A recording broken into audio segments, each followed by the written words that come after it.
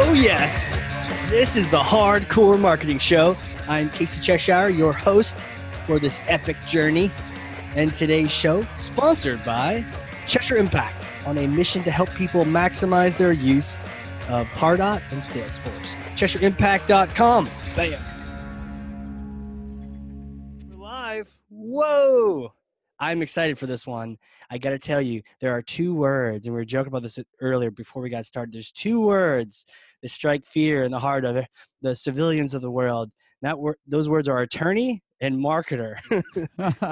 And today I'm talking to someone who is both of these. He is a licensed attorney. He is a digital marketing advisor. Works with an agency that actually helps attorneys. We're going to talk about that. So we're going to talk marketing. We're going to talk legal. He has podcasts. And that's in fact how I found him, listening to one of his podcasts. Founder and president of Attorney Sync. Guy, welcome to the show, sir. Casey, thank you, sir. I'm so excited to be here. And what a great introduction. Yeah, it is so funny to think about, but maybe we'll talk about this a little bit later. But I never grew up thinking I was going to be an SEO or an attorney, and yet here I am. And so everybody's like, oh, gross. Double gross. Double gross. But at the same time, that's probably why the majority of the people are listening, because we're going to clickbait the hell out of this title. Something crazy. But this is a great opportunity, right? Because not only do you understand law, but you also understand the context of marketing. And this is huge. There's a lot of people that understand one of the two, but the crossover is fantastic. And so that's really the theme for today, is that marketing plus law plus legal, how that combines, and then how to walk that tightrope or whatever it might be to just really have effective marketing. And so we're gonna throw all sorts of questions at you. I'd even ask my team ahead of time some questions, and we'll try to get to as many of those as we can as well. Can't wait. Hit me, bring it. All right. Cross-examination here. Yes. I want the truth. I'll try to. You can't. I don't know if you can handle it. Can everybody handle the truth? They don't want the truth. Probably can't handle the truth. But here you go. I'm going to pass this to you. This is Thor's hammer. Okay. Go ahead and grab that. Oh, yeah, it's heavy, but you got that. Go ahead, smash for me some kind of marketing myth, some bogus marketing strategy that you're hearing out there, maybe as it pertains to the legal world as well. Yeah. So as you mentioned, we work with a lot of attorneys across the U.S. And so the myth, and I've been smashing this myth now for 10 years, and I still smash it because it still comes up, is that people don't use the internet to hire lawyers or professional services providers. I still hear that. I still hear lawyers. I still hear doctors say my patients, my clients don't use the internet to hire lawyers or their whatever field they're in. And I'm smashing it. It's happening. They do use the internet. They do. Everyone uses the internet, right? Well, see, I'm on a marketing show where it's hardcore marketing, and we've got a sophisticated audience. I say that, and people are like, "Well, that's not a myth. Everybody knows that." But I'm telling you, it's a myth out there that people do hold still. Is it around the idea that there's some types of leads, some types of customers that are just hard to get to? The CFO for one, or attorneys, or professional service folks. I think it's some of that. I think there's traditionally, and I actually just did a talk that was called "The More Things Change, the More They Stay the Same." And the thing is this: for time out of mind, lawyers, professional services providers, but even to a certain extent, many other businesses as well, have known that people hire people based on their knowing them, liking them, and trusting them. And that's still true to a certain extent. And we'll talk about that when we're talking about towing the line between legal and marketing and the intersection there. But right. The point here is that you still have to build that trust. We just have now these tools online to be able to create, nurture, and solidify professional relationships. Right. So I think it's hard for people to embrace this. And again, I think I always keep trying to remind everybody is this internet thing's not that old in the grand scheme of things. And so we're still figuring out social norms. We're still figuring out how are the ways that we actually use these tools to build trust, to gain attention in a positive way that's good for business. And so I think the lawyers that are resistant to that, they say, no, look, my clients, it's all word of mouth referrals. And I'm like, yeah, where do you think those word of mouth conversations are happening? Right. Where are they happening? Internet, Facebook Internet, Messenger, WhatsApp, review email, apps. Yeah. all these places that we know. But private Facebook groups has been a huge one. There's communities that have organically sprouted up of lawyers that refer to one another, and and share tips and tactics and tell stories and all the things that we've done in the past. They're like the historical listserv, but now they're doing it in a private Facebook group, LinkedIn group. And these organic communities, like, that's where the magic's happening from a networking, professional development, relationship standpoint. And so, yes, the thing I always pull up, I pull screenshots of this all the time. I blur out the names, protect the privacy of the people, but Protect the innocent. I think protecting the innocent. But you see it. People are, if you go on Facebook right now and search for lawyer plus recommendation or something like that, you will see people actively asking, hey, I'm looking for a lawyer. And if you go into these private Facebook groups, you'll see lawyers saying, hey, I got a potential client in this area. I need who's doing this work, who's great. So that instinctive know, like, and trust is still there. You still want to make referrals to people that you can trust, but it's happening on the web. What I like about this conversation is whether or not you market to, sell to attorneys or doctors or someone in the healthcare space or the finance space.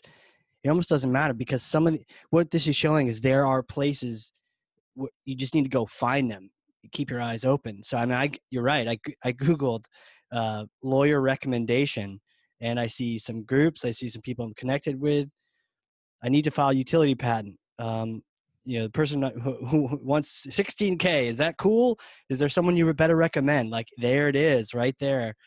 People are asking. And so you're smart then as a marketer with your clients to help them be there when those questions get asked.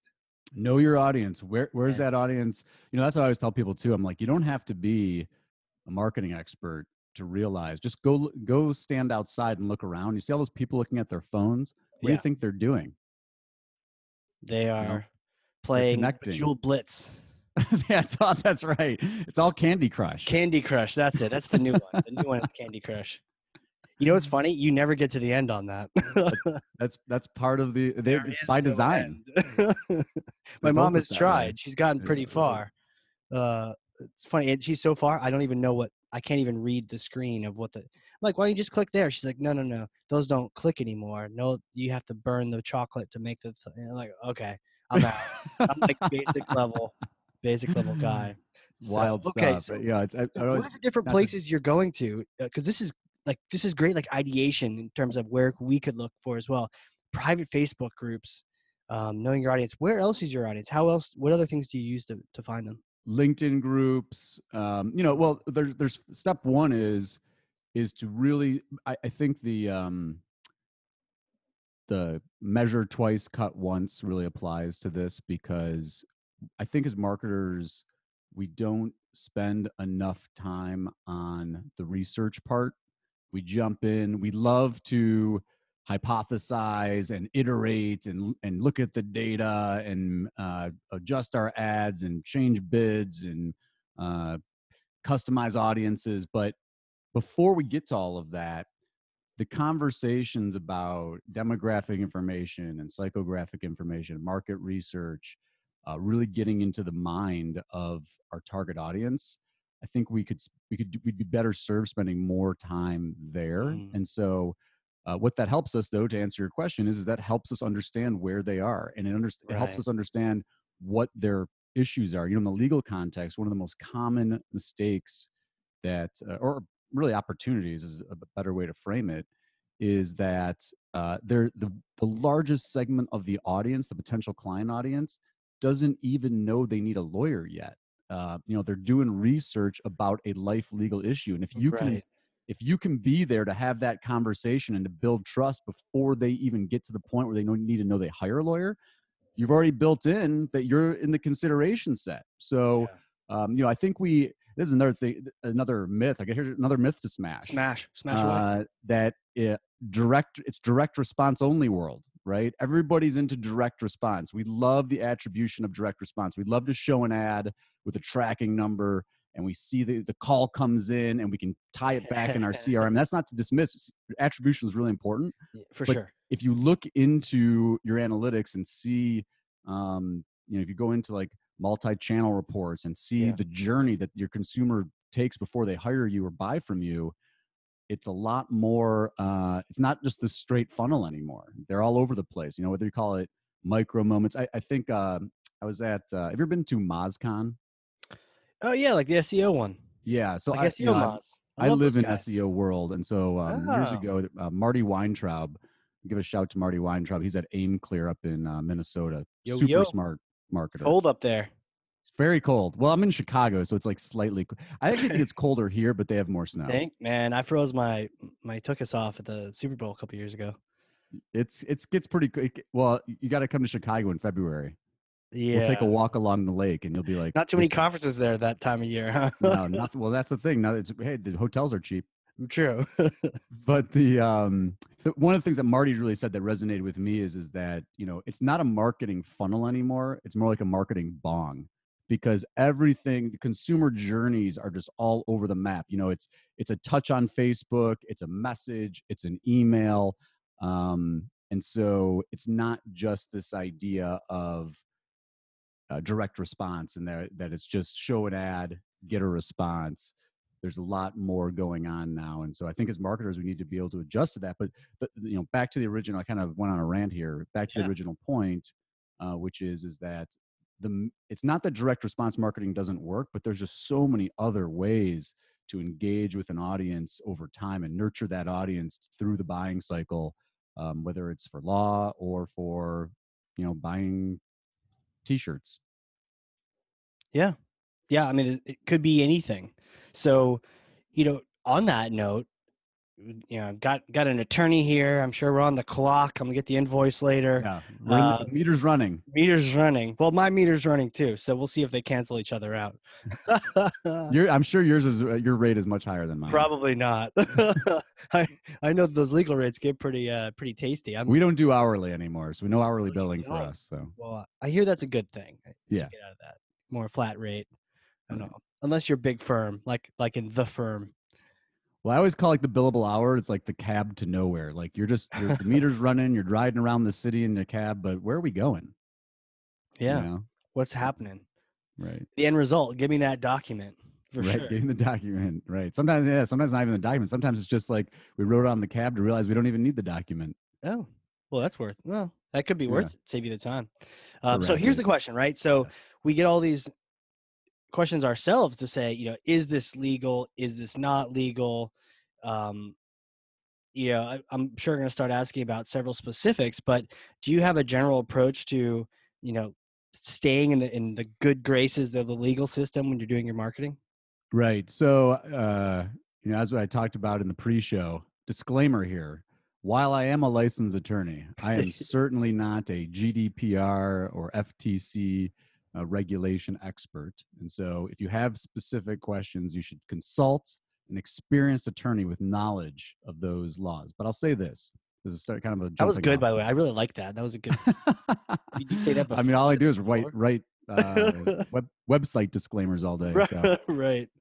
But seriously, if you're walking the line on what's legal, I got some news for you. It tends to be less effective, right? So, hey, do you want to be the firm that is increasing your risk of violating one of the, whether it's canned spam or GDPR, and is that the reputation you want to have in the marketplace? And guess what? Maybe it works once, maybe it works twice, maybe it works for a year. We talk about this with sketchy SEO tactics too, but sure. Maybe you get away with it for a while. But do you want to build your business on that? Are you building trust? Are people going to long term refer to you? So and the other thing too is this: it's a flash in the pan. The one that comes up all the time, and I think this is think we're getting better at understanding the effectiveness of this. But think about email list buying. You buy these lists, even if you do it legally, like how great does list buying really work Right. for certain contexts? I don't know. What do you think? Maybe you disagree. You like list buying? Well, certain systems, we do a lot of work with Pardot, like Okay. forbid it. It is for verboten. It is like you cannot do it in their Can't even policy. do it. Right. But a lot of marketers do. And so I just sort of accept out there that a lot of the way we do it's kind of like the status quo old way of doing it. I want Right. people to move forward into some of the better channels, because you're right, it doesn't. I mean, when you spam people, especially if you send your terrible email at them, they're just going to hit spam report. If you get enough of those, Pardot actually reaches out to you and it's like, okay, where'd you get all these people from? Right. And your ISP might Sure. actually throttle the deliverability of your email. So if Oh, you're sending 100%. it on your own servers, your regular emails are going to stop going out. I love that point though. If it's like if you have to ask if the marketing is legal or not, if you're that close to it, then you're probably getting more and more ineffective. Exactly. And it's the same thing outside of internet world too, right? So, if you're walking a gray line that it's like this is dicey stuff. I think one of the things the internet does though is it makes us feel like we're anonymous. So it's like, oh, this happens online. So there's no law. Right. Like this is the wild west on the internet. Like Woo. I can't get in trouble for this stuff.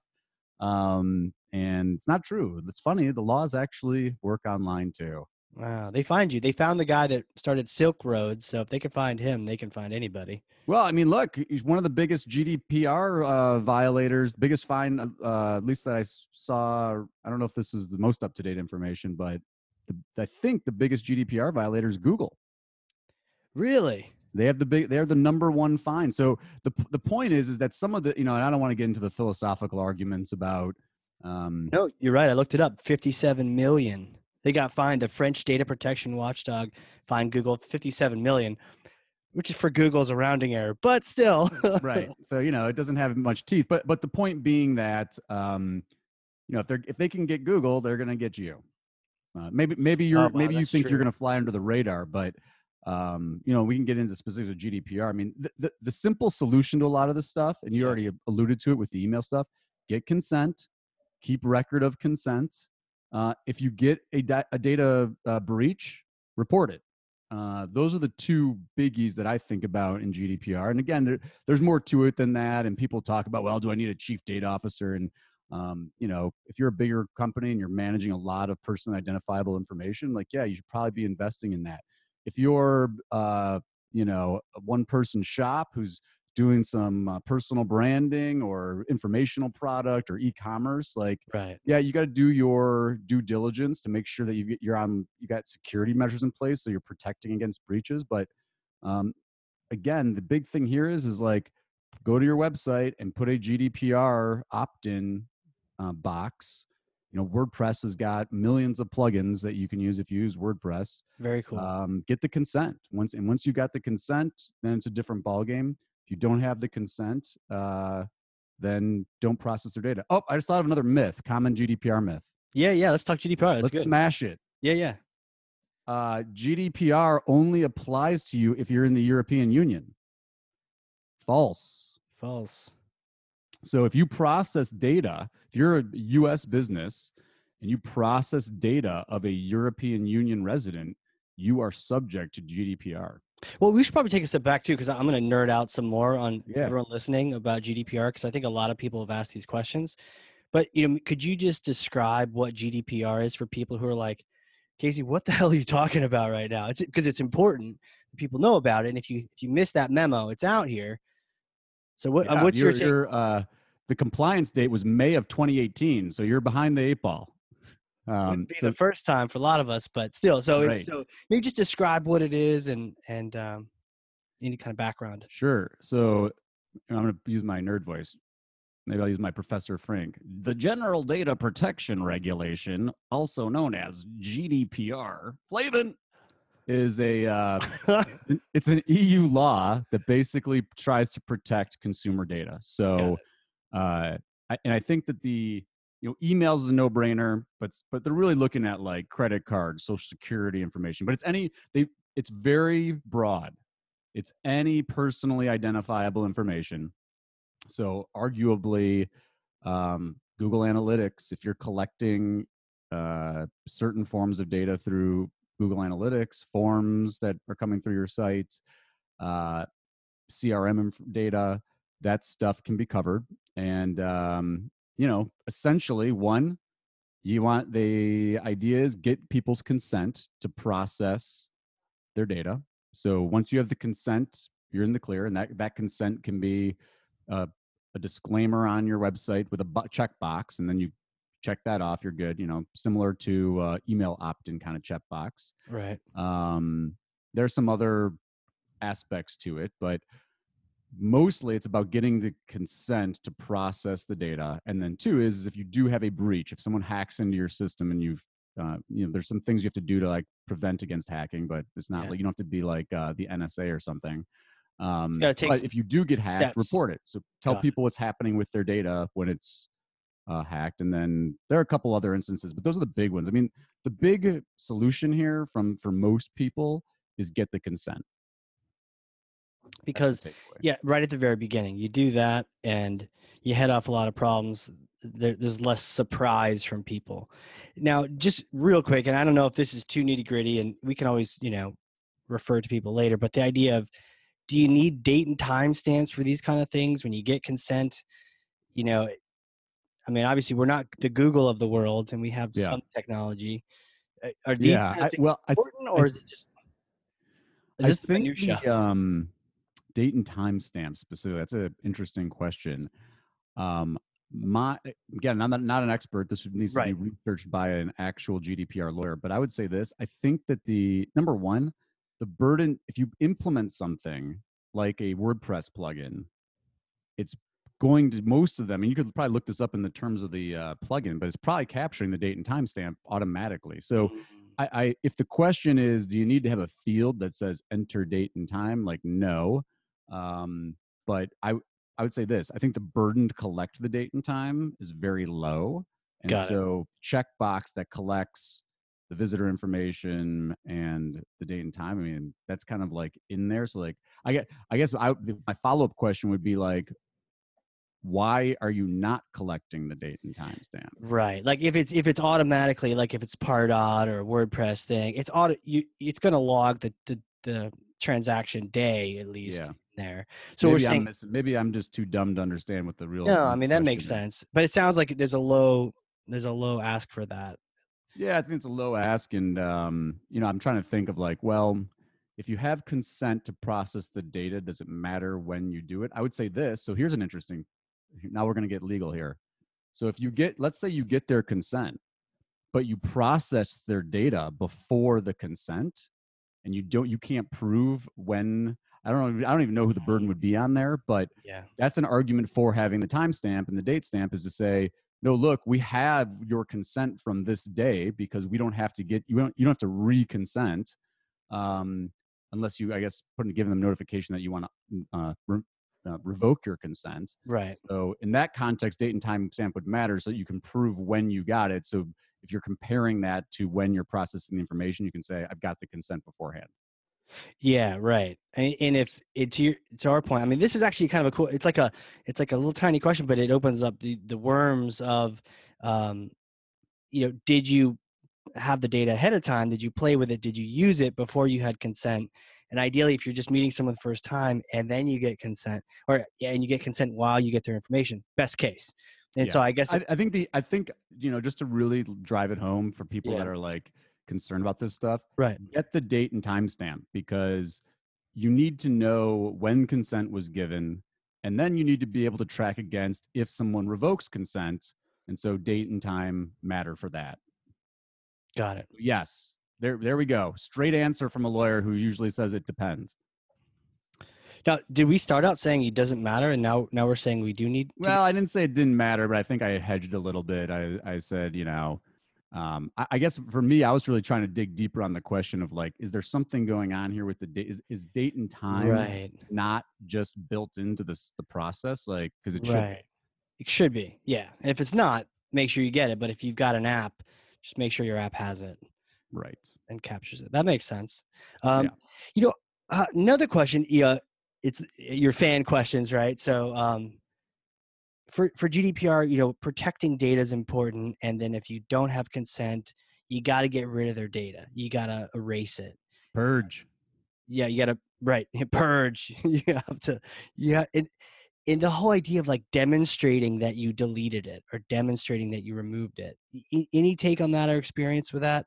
And how do you keep a record of the fact that you deleted it? And it's all kind of Yeah, and then the issue is like the bigger issue there is really, did you really delete it? Like you think you deleted it, but then like right. is your whatever you're using backing it up? We run into this with like data retention policies all the time. Of like how, even with regular, forget about GDPR, like do you have an obligation to keep emails, or does your company have a policy about how long you're retaining data and what you're doing with it? Because part of this movement in the EU too involves the right to be forgotten. And so if someone says, I don't want you to have any of this stuff, you got to have the ability to delete it and then to certify that you deleted it. And So how so do you keep track of the fact that you deleted it if you've deleted it?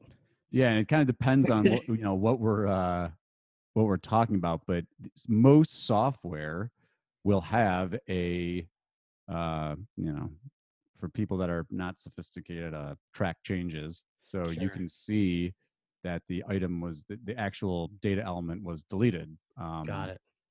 But if you're doing, and again, I don't want to be presumptuous. If people are trying to get consent by hand here, like Hmm.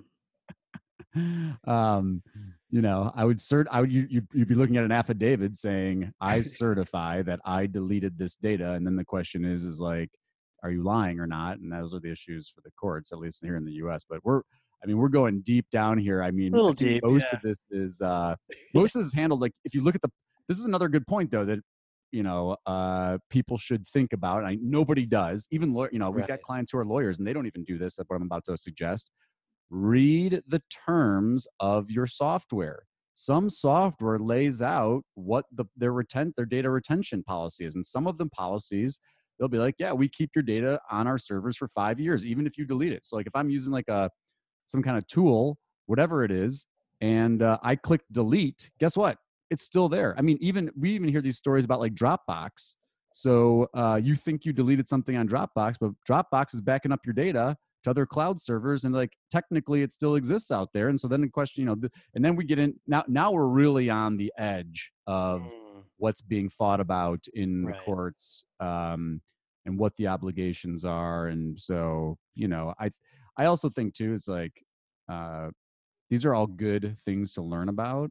Right. Um, but I also don't want to like paralyze people. If you're, and this brings me back, for full circle, Yeah. which is uh, if you're not misleading consumers, if you've got proper disclaimers and consent, if you're following basic data security best practices, you're going to be in pretty good shape. I mean, these laws are really not, they're really trying to say, look, big tech, we know you have all of our personal information. We want more control over it, Right. and we want the ability to say, uh, you can't have it anymore. We can revoke our consent.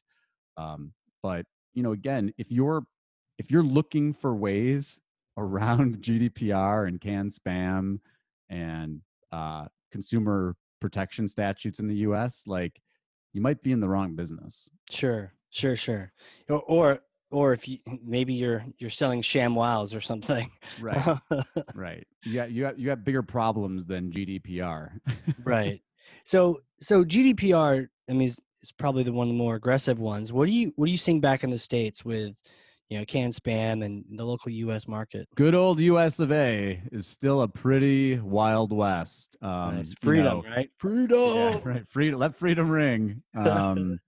So the major one that you brought up that we talk about, there's really two that I like to talk about, and maybe, well, we'll start with the with can spam. So Yeah. the FTC, Federal Trade Commission, has a Can Spam Act, which basically says you can, but if you're going to cold email somebody for a business purpose, then you got to do some things. Number one, don't use false or misleading header information. Don't use deceptive subject lines. Deceptive. I always get into this. It's like, well, what's the difference between deceptive and persuasive? And It's like, oh, marketing, right? Yeah. right, market. And again, full circle. Like, there's so much crossover because, where is that line between persuasion, even in the context of court, right? So like in court, we persuade with the evidence. You can't lie. You can't lie in court. Lawyers are held to really high standards for false and misleading information. But on the other hand, choosing how you present your evidence, the intonation of your voice, like that's all persuasion stuff. And so, anyway, not to I digress. Back to the FTC. Don't use deceptive subject lines. So if you're using something that's like patently false in your subject line, that's an easy one, right? If you say, I'm selling you a blue shirt and it's a red shirt, that's fraud. No good. Oh, geez. Wow. Identifying the message as an ad, that's a big one. And we talk a lot about the disclaimers, like put disclaimers on your websites, put disclaimers in your terms of both on your terms of service. I usually say put them in the footer too, put them in your email messages. Say that's an ad. This is an ad. And the FTC doesn't say you actually have to say that, but the safest play is to say this is an ad. Of course, marketers will say, like, oh, well, that's going to crush my conversion. It will crush my conversion. Yeah. Right. So you get they give you a lot of leeway, but put it in the footer of the email. This is an advertisement. I mean, again, like you said, Pardo. Is it Pardo or Pardot? I hear Pardot. both. Yeah. Pardot. It's those French Canadians invading. Well, everybody thinks I'm, that's another long story, but I'm actually not French Canadian. I'm actually Greek. My full name is Argyris Tsakalakis. My mom started calling me Guy. Everybody thinks I'm French Canadian. We'll talk about that later. Tell people where you're located. That's another one. Put your real business address in the footer. Give people the ability to opt out of receiving emails. Again, Pardot and MailChimp and ActiveCampaign and all these marketing automation tools, they have, that's usually built in. Yeah. Pardot, you have to either have a one-click unsubscribe or a link to your preference. Right. Well, and the reason that one of the reasons they do that is because a lot of times you're running the mail through their servers, and so if their servers get hammered, that's But I say let them manage it. They're the experts. So I'd rather them manage it. Right. And then honoring opt-out requests. So if someone tells you don't send me emails, don't keep hammering them.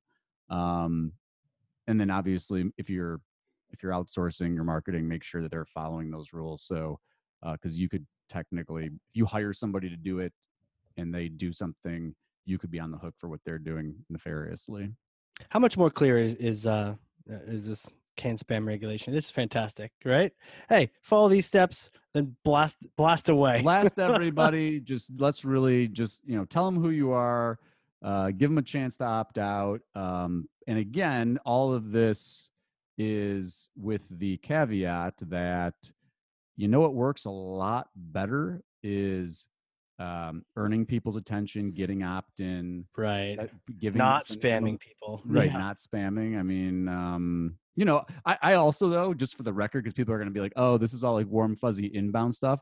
Outbound marketing and outbound sales still works. I mean, people hate to hear that. I've been doing marketing since 2007. Mm-hmm. And I jumped on the inbound train. I love HubSpot. I love Moz. I love inbound marketing. I love content marketing. But I will tell you that I've seen example after example of cold outbound sales. It still works. It's just way less efficient.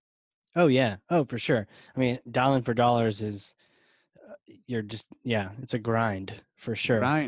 But you're right. I mean, groups like HubSpot would have you think that just sit there and let the inbound flow and just wait for it to happen. Well, and we always get into this conversation too, because it's like inbound, amazing. It's great. Yep. You've got they've given you permission for their attention. They want what you're putting out into the world. It's great. But we even talk about this with in the context of selling like B2B. You have a lot less control of who you're targeting on inbound, because I can try to craft my message very specifically for a very specific buyer persona segment of the market, but who signs up for that is really out of my control, right? So I always joke around because it's like, who's on my inbound marketing list? All of my competitors, right? They want to see what I'm doing. Whereas on outbound, So I know true. exactly who I'm targeting. Right. So, it's do both, right? I think do both, follow the rules, do both. Both can be effective. And, you've got to kind of prioritize where your marketing time and dollars go. But I have to say that because I feel like this wave of like, here's another myth. Let's smash a myth. Smash. Outbound sales is dead. It's not. Not Still dead. works. It's a lot less efficient than inbound, but you can make a deal with outbound. Yeah. Yeah. I mean, it's not, you just got to be able to pick your battles, whichever sources and channels you want to go after. Right. Sometimes, in the low season or people aren't clicking a lot, maybe you dial some numbers. I think that's Yeah. where ABM is really sort of resurfaced. I mean, we've all kind of been targeting accounts for a while. Hopefully we have. And then now there's a name for it, but just going after our best customer Yep. instead of trying to go after everyone and to get all the riffraff in, and your competitors are clicking your AdWords. No, instead you're actually going after specific accounts that you want to talk to. Exactly. I think it's also the line in some it's at the ends of the spectrum. It's really easy, right? So there's cold. I send you a message. That's obvious. And then there's pure 100% pure inbound marketing where it's like double opt in, and Yeah. they know your brand. It's great. They follow you. They love you. But then there's like this middle area, right? Because it's like custom audiences on Facebook. So like obviously it depends on how you built your list, or like retargeting. I'm like, is that inbound or outbound? Because you earned their attention. They clicked on like retargeting context. They came to your Right. site, but then you show them an ad on the New York Times. Is that inbound or outbound? Right. It gets I don't know. confusing. To your point, it's like that relationship as opposed to a linear process. Right. So I'd love to transition a bit because I know I've harassed you a little bit about email because that's what we do a lot of. SEO, SEO, like it's a fascinating topic, and I love it because it spanks the people that are doing decades old practices, because those no longer work and you probably get penalized for it. What, like 2019, what's your take on SEO? How do we make it work? So I'm in very small circles. I have coined this tag of meh links, MEH links, because look, one, I think you alluded to, there's a lot of there. I don't know if is there anything that's more filled with BS than SEO? Is there more? Is SEO Yeah, not? Isn't yeah. it like it's like the pure snake oil of the I day? was just gonna say snake oil. I've met so many scummy SEO professionals, quotes Right. unquotes, that they're like, look at your Google traffic. Look, it's increasing. Well, yeah, I'm alive. My Google traffic's increasing. Uh, there's No, no, yeah, actually, it doesn't even mean that. All that means is that somewhere on the internet, a JavaScript fired that sent information to Google Analytics. right, right. Some So spider crawled my site. Yeah, right. And it's like everything else, though, right? I mean, let's even not to get too like historical here, but the reason that people were able to sell snake oil is because there's a huge lack of information and people felt desperate. So, right, someone stands up there with a bottle that says, this is going to cure all your ailments. And you're like, oh, thank goodness. And you don't know anything about science. Then you're like, yeah, I'll give it a try. So same thing is true with SEO today. People they hear about it. It's funny every time like I see something in the mainstream with SEO, I'm like, this is actually good because the only way to combat the snake oil is to get informed about how search engines work and what they're right. doing and yada yada yada. But so I say meta links because at the end of the day, and I know you're going to get people that are like, that Gee guy you had on there's full of shit, but links still drive the engine at Google. Google takes in a ton of information. Yeah, Google would love to be, so what they're trying to do is Google wants to build, they want to build the matrix, right? They want to build the world on their servers and then be able to say, I know who Guy is, and I know who Casey is, and I know where Home Depot is. Like I have that entity information, yep. and they're moving in that direction, but they're not there yet. So if you got to get the basic blocking and tackling right, like if you've got, this is the other thing I always tell people too. It's like, well, people are like, oh no, it's all technical SEO, and I'm like, well, for bigger sites, I think that's true. And if by technical SEO you mean making sure you have a robots txt file that's not disallowing the spider? Like, yes, that's basic blocking and tackling. Like, do you need to have a title tag on your pages? Yes, you do. But if you're going to invest time, if you want to get the competitive difference makers, you want to get away from just the basic blocking and tackling, find ways to earn links from other websites. And I don't mean buying Forbes links or buying Inc.com links. And for us, and I think there's another distinction here. So you got me talking SEO and I'm drinking coffee. Like, I'm just going to rant. I So love it, I man. apologize All in day. advance. Yeah. So if you're a brick and mortar, if you're we're a law firm, for example, that's what we work with. Yep. If you're a restaurant, you're in a totally different world of local SEO. It's not even like the traditional 10 blue links type of SEO. You got to get map packs.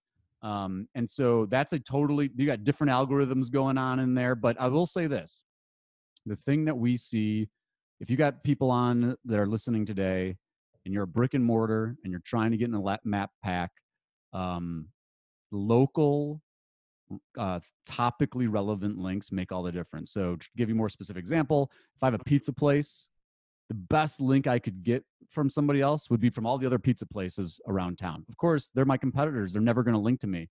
So then you work backwards and you're like, okay, well, other businesses in the area, schools, Yeah. University. local Here are the news pizza organizations. places in the area. Yeah, Yeah. that stuff works really, really well. And Huh. again, part of that is it's not, and I know, because I know the SEOs that are listening are gonna be like, well, there's no page rank in local SEO. And I'm be like, okay, look, I don't, I'm not even gonna try to get into this fight with you. All I can tell you is this. Same thing with my disclaimers about a lawyer. Here's my disclaimers as an SEO. I don't work at Google. I am not an information retrieval engineer. I'm not a search engineer. But I will say this, doing this 10 years, when clients come to us, the ones that end up showing up in the local pack results are the ones who earn solid local links from they're topically relevant or location relevant. And the other thing that I will say too, and another great local SEO expert, Greg Gifford, who's also a friend. Um, he's in the automotive space, but there's a lot of overlap with some of the local SEO stuff that we talk about. He's doing a great. He's got a lot more visibility than I do, but he's doing a great job of smashing this myth. So we're going to smash another myth. Domain authority is not a good indicator of link quality in the local SEO universe. So domain authority is Moz's proxy metric for trying to measure. Essentially, I say essentially it's PageRank, but it's Moz's number to measure the quality of a domain. Everybody's talking about, if you get all these spam emails, it's like, oh, give me a DA75 link. Forget all that nonsense. Local, location relevant, topically relevant. Don't worry about domain authority. I mean, look, your local high school around town, go look at the domain authority of your local high school. It's low, 25, 30. That's one of the best links you can get. You know what? What I'm stoked about, I mean, other than Google buying and companies like Boston Robotics building like the Terminator, other than that level of Google and them identifying all of our faces and probably our DNA, other than that is the fact that they've gotten so good at their search that a lot of the scammy stuff falls by the wayside. And if you just are like back to that earlier thing with the legalities, if you're just a good place and people are recommending you and you can encourage that, yeah, it's like good. And even for B2B, good content, it's shared, it's social, you're providing value, people are linking to you, you're just being helpful in the marketplace, then like they've gotten so good they pick up on that now, as opposed to like you bought 1,000 links from some other country. Yeah, they're getting better. I will say, unfortunately, like, we're moving in the right direction. Yeah. I always the the other thing I always say is like Google's web spam PR team is actually better than the actual engineering team, because they would have you believe that spam doesn't work at all, like link spam doesn't work. And depending on the context, I still see it working all the time. But again, like, to your point, and the same thing we talk about in the legal context, like, do you want to build your business off of that? Like, I say to lawyers all the time, like, how let's say I don't know, we'll say I always ask them, how long do you want to practice law? Like, do you want to run a business here for the long term, or are you trying to just this year, right? Yeah. Because if you want just this year, we will go crazy building you links. We'll spam the hell out of it, and we might get you some results in the short term.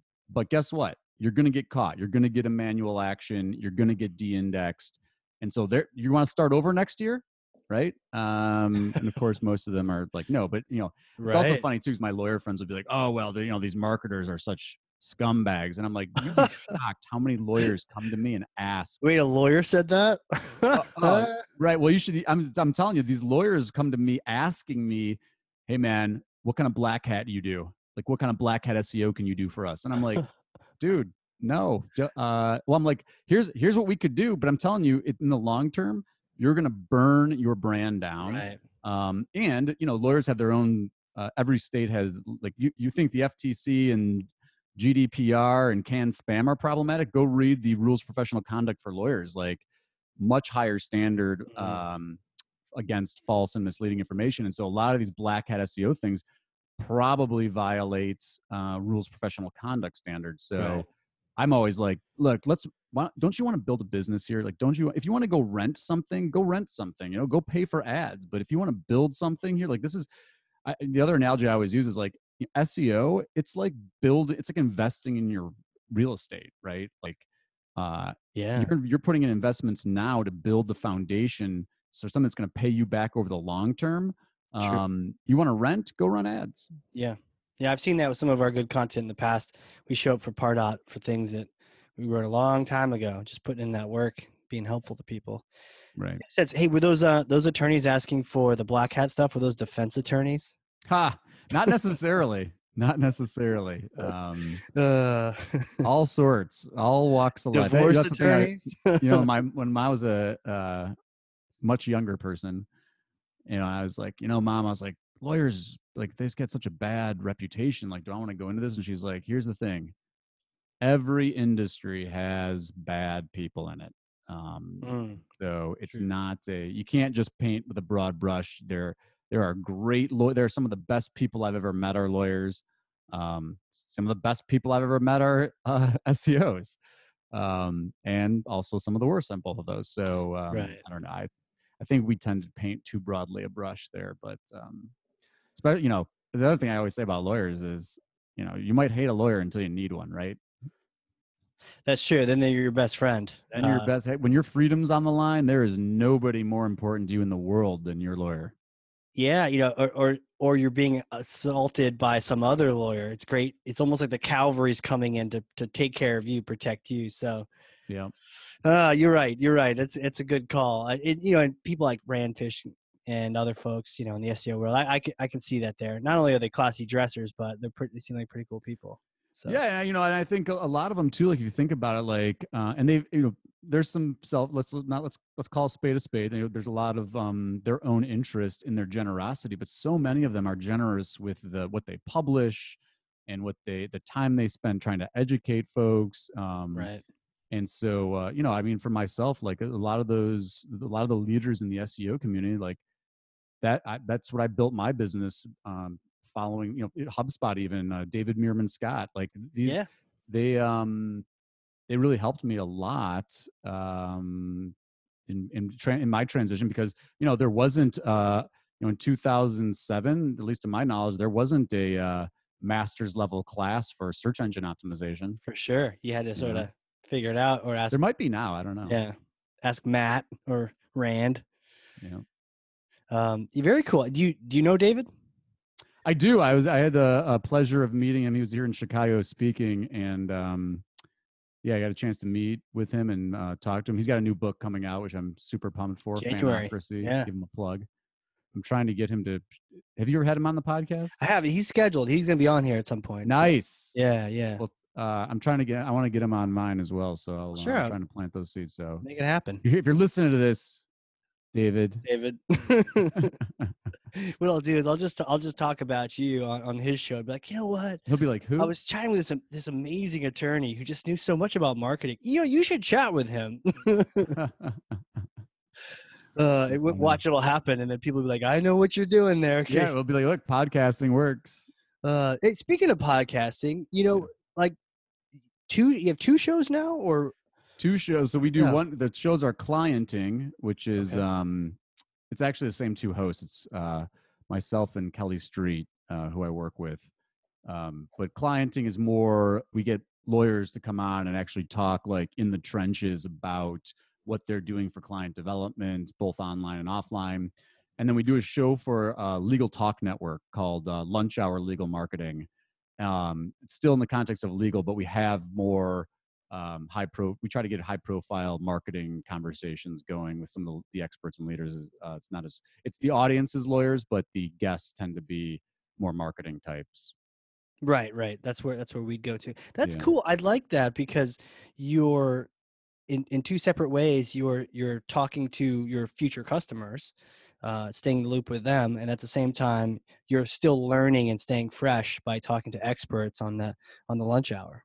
Yeah. And you know, the thing you'd asked me this, I think in the prep, like, you know, where are your thoughts on podcasting in general? And, you know, I think it's one of those areas like everybody's on the podcasting wagon right now, but They are. you know, it's just another medium. And, you know, the thing is, if you're comfortable doing it, if you're comfortable having these kind of conversations like this, you know, some people prefer to write, but unfortunately, we are so busy that you know, we don't read as much, and so Right. podcasting is a great. I mean, love podcasts. I mean, I'm fortunate enough to be able to walk to work, and so I'm podcast all morning. You know, I did you ever listen? You know, what? Let's now that we're talking about podcasts, Yeah. what are your favorite podcasts? Absolutely. For sure. Joe Rogan. It's a Yeah, that's a good classic. one. Sometimes when I'm doing my own podcast, I catch myself reacting the way he would, which is really weird because you've listened to him so many times. And then I also, should I do this or should I do that? I'll do like, what would Joe Rogan do? Um, You gotta get the also, bracelet. yeah, yeah, I do. I got to get the American flag and the flamethrower and have you hold a sword before the show. Uh, there's also Hardcore History with Dan I Carlin. was gonna bring that one up. Were you? That's one of my favorites. Yeah, isn't that so good? So, and the thing is too is like, we, you know, not to get too philosophical here, but we really need that education. And so Dan Carlin does such a fantastic job of getting you excited about it and telling the story and the nuances and the details of these, even going back to the you know, the original shows talking about World War I, World War II. I mean, it's so engaging. I mean, anybody that's listening now, I highly recommend Hardcore History. Yeah, Dan puts so much work into that. I mean, all the Yeah. prep, he reads all the historians and he'll tell you, look, I'm not a historian. It's like, Dan, you are at this point, you are, but you're, I know he reads, I feel like Hardcore History should be the elementary school history curriculum. yeah, I wish that was what I had in school, Me because I too. would have paid attention. I would have just, oh, class is 3 hours long, but yeah, it's like story time with Professor Dan. Let's do this. Totally. What is it about it? Because he does a lot of prep. He cares. He's passionate about the topics. He dissects situations, and he'd say, and you hear his voice. Your professor voice earlier. He gets all like, oh, in the battles that he has, you can feel him like feeling it and kind of describing what's happening. It's crazy. Yeah, I mean, I think it's one of those examples of like anytime you see someone who's just a true expert at what they do, and they're so well read, and Right. they can go so deep. You know, it's like any kind of craftsman. Like, have you ever watched like a really amazing like woodworker? Like, you Yeah. just watch them and you're just hypnotized by the Right. craft, you know? I'm hypnotized by people framing walls. Right. Honestly, like. Right. Exactly. No, it's exactly right. Same Yeah. thing.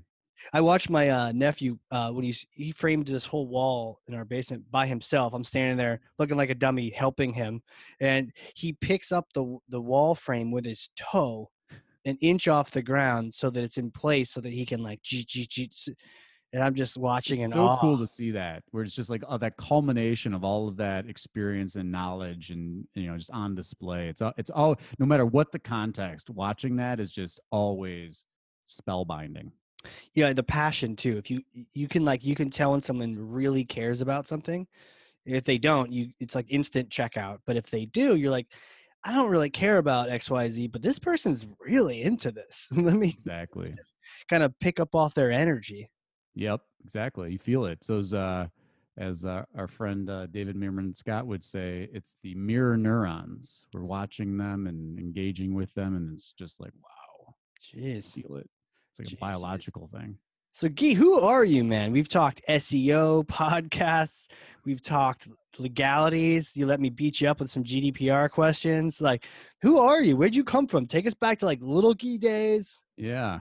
So I grew up outside Detroit Okay. and went to the University of Michigan. Go Blue! And then went to law school at Wayne State in Detroit. Practiced. I was my at that stage. I wanted to be a trial lawyer. I did that for a couple of years, and there's some days I still miss it. But opportunity presented itself with one of my really close friends from college, and so we started the attorney business back in 2008.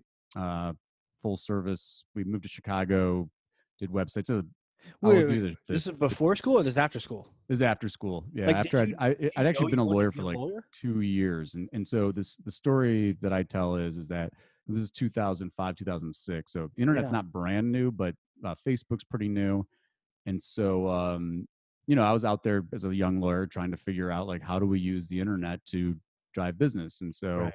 there's a lot of there were lead gen sites and some of these directory sites back then, Yep. and as I said at the start of the show, a lot of the conversations I had with our lawyers were, oh well, people aren't going to use the internet to hire lawyers like that, and I was like, agree to disagree. And so we built a business around that, and then my brother, who is a paid media management like genius, but he'd been working at big agencies for forever, and so we Right. finally persuaded him to join us, and so we started another business that's outside of legal, but it's mostly paid media management. We've got clients in financial services, higher education, medical supplies, and a couple other verticals. But yeah, so that we've been doing that. That's probably like a 5-year-old business, but I no aspirations as a young person to get into internet marketing or really marketing in general. I think I always kind of had an entrepreneurial itch. I like I gotta stay engaged. Like I gotta be solving problems like all the time, solve new problems. And that's the one thing that's if for folks that are listening, I'm sure resonates with them. Like there's always something new to try, a lot of Yeah. a lot of experimentation, not new problems, new technology all the time. That's an exciting place to be. Did you always know you wanted to do that though? Like, No. do you remember when it sort of like the idea, like maybe I'll become a lawyer? Yeah. When I first started at Michigan, so this is 1997. I really thought I was going to go into computer science. I liked computers. I liked some Nice. aspects of like coding. I liked, Sure. but it was a much different world back then. And so, when I started to see what the future looked like as a coder in 1997, Yep. I was like, I don't know. This doesn't seem like my cup of tea. And so I was like, all right, I got to pick Pretty a raw back new. then. Yeah, it's like C, and I Yeah. mean, I remember C my plus plus. sophomore year was the first year that Java came out, Yeah. so it's like pre-Java. But in any event, I was like, oh, I got to figure out a new major, and so I actually majored in philosophy, which I love philosophy. I think that we should be. That's the other thing. History and philosophy, like we need to reinvest, and civics. But love studying philosophy. Unfortunately, there's not a huge practical market for philosophers these days, unless you're going to go into Right. academics. And so I started investigating being a lawyer, but I didn't think. My mom always tells a story that when I was really, really young, I told her that I wanted to be a judge. I can like Nice. barely remember that. I was like, okay, mom, I'll take your word for it. But so I had some interest in it, but I was super into history, super into philosophy. Yep. I went to law school. Law school is essentially history, U.S. history class, maybe some British history because the common Got laws it. develop from that. But was really enamored by being in court. I wanted to be a trial lawyer, right? So I Mm. wanted to try cases. Well, you look I like you're was straight out of Suits, so I could see that being. Yeah, right, totally. So I was super into that. Did that for very drop in the bucket before my partner and I decided to start this business. But there's aspects of it that I miss. But yeah, my trial skills now at this stage are way too rusty. So I don't think I'm going back to I don't that. know, man. But Podcasts keep you fresh. yeah, right. Yeah, exactly. So, but So yeah, I was really enamored. I think I watched yeah. too much Law and Order. I love that. I didn't see any of the bad side of practicing. I mean, it's a very demanding career. Super cool though, and I'm a true believer in this. Lawyers are last line of defense against the government, That's and true. but I won't get into all that today. Freedom. Freedom. Totally. Yeah, it is. There's a lot of work to it. I mean, just like with doctors, a lot of work with the legal side. As much as we like to rag on folks, yeah, I mean, there's some intense studying going on. That's not your average communications class. Yeah, no, and I enjoyed law school. I mean, I loved reading the cases, and I loved like trial advocacy classes, like my favorite class. Like being in court, Cool. like I was like totally hooked. But I also had this kind of background of like, I've been tweaking with websites, and even in undergrad, I was like building. We would like buy all the parts and build all our own computers and stuff. So I was like into that technology stuff, and so this was like a great intersection between entrepreneurial endeavor, uh, being able to work still with a lot of colleagues that were in law, always new problems to solve, like really, and let's face it, sometimes like I'm quote unquote general counsel for my businesses. So when those issues come up, I've got to Sure. have those conversations too. So I'm the Sure. legal department. You're a great guy to have around when those questions come up. Well, I appreciate that you have that perspective. They probably heard your disclaimer a couple times though. Well, Right. now I'm not officially this. I'm not a contract lawyer these days, but let me tell you how this.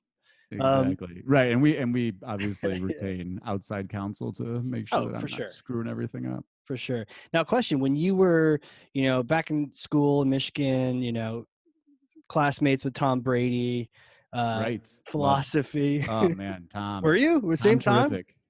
Yeah. In fact, I worked at. I'll tell you this, and people had different experiences with Mr. Brady, but I worked at I was a bartender at a bar that he came in periodically. Super nice guy. He was very Cool. nice, but he also wasn't world champion, the goat Tom Brady back then, right? Sure. Yeah. So Was he like a backup quarterback for a while too? backup Was even quarterback. Yeah, we had Drew Henson too. Um, at that time, I think Drew Henson started Tom's junior year. Brady started some of the games, but he wasn't like he wasn't like the way you think about him now. But yeah. Wasn't he was a Johnny very football, but look how it worked yeah, out he was a for him. very nice. I mean, I always said he was a nice guy. I thought, but Well, that's good. Good to yeah. hear. Good Yeah, to hear the I'm a total report. Michigan homer though, so I'm like the wrong. If you're asking for a critical opinion of former Michigan players from like the late '90s, like don't come to me because I am so biased. Like Charles Woodson's my favorite player, all time, All time. all time. Oh, there's the I like goat after defense though. all. So I coached.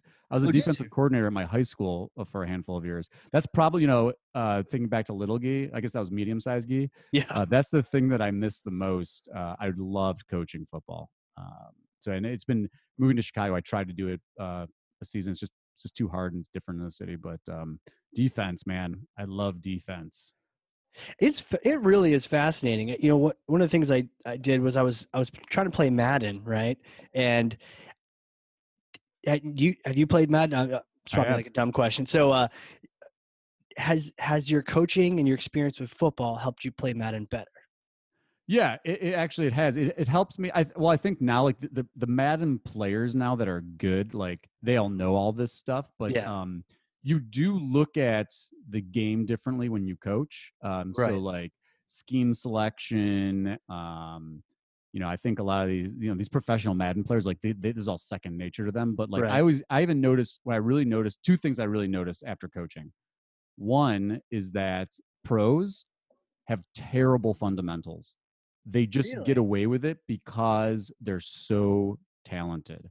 So like, so I was a D coordinator, but I position coached linebackers and defensive line. Okay. And so like you watch D line, like if you ever get your hands on the tight shot, which is like the end zone cam of Okay. the a professional football game, you'll see defensive linemen doing stuff that are like it's just so unorthodox. And part of that is that they're so good that they know the rules and they can break the rules, but like so many times you're just like, oh, that is just fundamentally so unsound, but it doesn't matter because they're just so fast and so talented.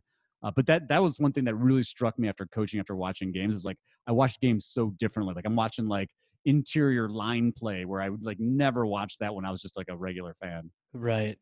You know, I realized this, and my brother's pretty good at Madden, and so I was like, I need an edge. Like I played soccer, I didn't play football, so I when I look at the defense or the offense, I have no idea what they're doing, you know, and so the idea of like a cover, I would be like, ooh, let's cover a lot of people or let's just blitz. Like it was kind of like backyard football. So I was looking for books to try to learn more about it, and the challenge was that it was like um, there's the easy one where it's like a touchdown is 6 points with it. I was like, okay, I got that. And then there's the extreme stuff where you can't even read it. It's like Greek, which probably Right. you'd be reading. But I found Ha. this book called Take Your Eye Off the Ball, and it was like a workbook. And even the idea, take your eye off of it, it's not the ball necessarily, it's everything that's going on around it. And I was able to use that to pick up, oh, okay, I see what's going on here. Is this a man? Is this zone? It's interesting that you can use that real life strategy and then kind of emulate that into a game. So I can only imagine what it's like to control real people, or not control, but like try to direct real people and coach them into being successful. Yeah, I mean, I honestly, like, that's the thing too, is like my mom, when I was growing up, she was not a football fan at all. Like, so I started out playing soccer. I was actually good enough I played travel team soccer for Oh, years sick. before Yeah, yeah. I played football, but I fell in love with football and that was it. But my mom was always like, I don't understand. I don't understand this game. Like, I don't understand why you like it so much. And I was like, it's like, to me, it's like chess. I mean, there is so much going, there are so many nuances to the game. And I think that's true of like most team sports. Right. But football has so much of that going on, that strategy and pre-snap reads and all that kind of stuff, that if you really dive in, it's like you unpack it and it's like, wow, there's so much going on here that most fans never even see. Right. I think back to the Patriots playing Seattle, not to totally to make this a sports show, but I literally just watched this on YouTube, and it was that whole Butler interception at like the goal line. And people like, man, that's amazing. Actually, that's amazing. But actually, like a researcher had identified the play. The team had practiced it. Each and every guy in that position had had like 3 to 6 reps with that play alone. And when Butler had practiced it, he like missed it, didn't work out.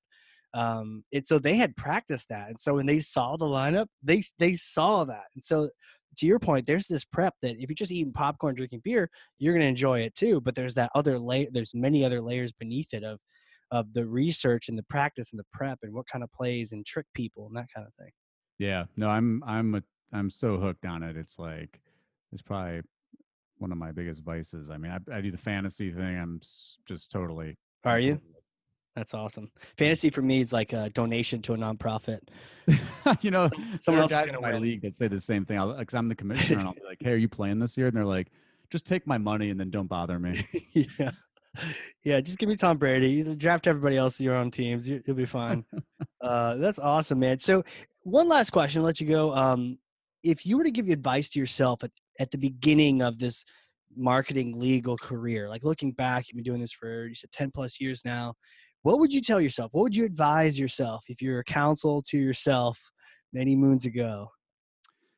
That's a great question. I think my biggest thing would be to implement some of the culture stuff that we do as a business earlier. So we run on EOS now, from the popular book We do Traction, too. We and do too. That's a whole yeah, nother topic right there. But yeah. yeah. So focusing on that earlier, like that really was like, we've only been doing it for like a year and a half, and it's just been a game changer for us. Wow. I'm a big fan of there's a book called The Culture Blueprint. It's one of the former, I can't remember his specific role, but he helped build the cult, not the most recent iteration, but an iteration or two before at Zappos. Just talking mission, vision, values, hiring for people in the right fit. I think when you're starting a business, so talking back to myself back then, I'm so focused on the work, but culture happens whether you do it intentionally or not. And so if you're not focused on it, it can grow unhealthy and toxic. And so I think that's the biggest thing that I've learned in the last few years. That's just, we really made it a priority, and it really makes all the difference in the world. That's awesome. It's kind of full circle back to it's what really matters is that it's like that core foundation for you. Yeah. Yeah. I mean, Fantastic. be, uh, being aligned, like, it's just like, not to take it back to football, but like Yeah. getting the right players in the right positions, like in business, like there's a lot less right way. There's not like the right offense to run, but having those core principles of like, you know, alignment on mission, vision, values, structure in place, like that framework that you like. And like I think that's the thing for us is like a lot of the stuff we knew, but like really having like the framework. It's like it's like going to the gym. Like got to go to the gym and I got to do some working out, but like really having the right plan to be able to go and execute on that. That's been like hugely different for us. Today is an arms day. I'm going to do some cardio. I'm going to do this. Right. Well, we do, but every day is an arms day. That's true. Some kind of something on your arm. Gotta do legs. We got to do legs. Yeah. Legs day is the worst, right? So no one wants to do legs day. No one wants to do legs day. Well, this is fantastic, man. Where can people connect with you? LinkedIn, Twitter's, throw some links. Yeah, you can. The fortunate thing with my crazy name, you can really just search my name and you'll find everywhere I come up. But I'm most active, I would say, on Twitter at Tsakalakis. Also on LinkedIn, same thing. I didn't do the like Insta-Gee. I mean, I'm on Instagram, but it's just my name again. I figure I'm just going to be me. Yeah. So, and you can go to attorneysync.com if you want to read more about our business. But I would say I'm happy to answer questions. Anybody that's out there that's interested in legal marketing in general or just search in general, I'm always open to, love meeting people, having conversation, and open invite to you, sir. If you ever find yourself in the frozen north near Lake Michigan, what part? To grab coffee or what part are you in? I'm in the city. I'm in Chicago. Okay. Okay, great. Yeah, I was just in Grand Rapids. So. Okay. Yeah, my business partner actually grew up in Grand Rapids. Okay. Yeah. Yeah, man. Next time I'm in Chicago, I'll reach out. We'll talk some more football, some more EOS. It'll be fun. Yeah. Well, did I notice that you're in the same EO Facebook group that I'm in? Are we in the same group? I think so. I think you're you EO responded as well. to something. Oh, geez, that's awesome. That's awesome. Small world. So, but hey, thank you so much for having me. This was a lot of fun. Really enjoyed talking to you today. So thank you. Yeah. No, actually, thank you for being here. I've learned a lot. I know my team's going to learn a lot from this, and then everyone that's listening as well. It's almost like skimming the surface on the legal side, but I love that we're saying like, look, just, you don't need to push those boundaries. Just think about good marketing and taking care of your prospects. So thanks again. The right thing. And then for everyone out there listening, if you learned something, and I know you did because I literally have notes over here, pages of notes, then share this with someone. Get it out in their hands. Be a thought leader for someone else by just sharing even a tidbit, a quote, one of the approaches to SEO, to podcast, or football, and be someone else's hero. So thanks again, Guy. I appreciate it, man. Thank you, KZ. Have a great day and keep up the great work. Will do. And for everyone else out there, this has been the Hardcore Marketing Show. See y'all next time.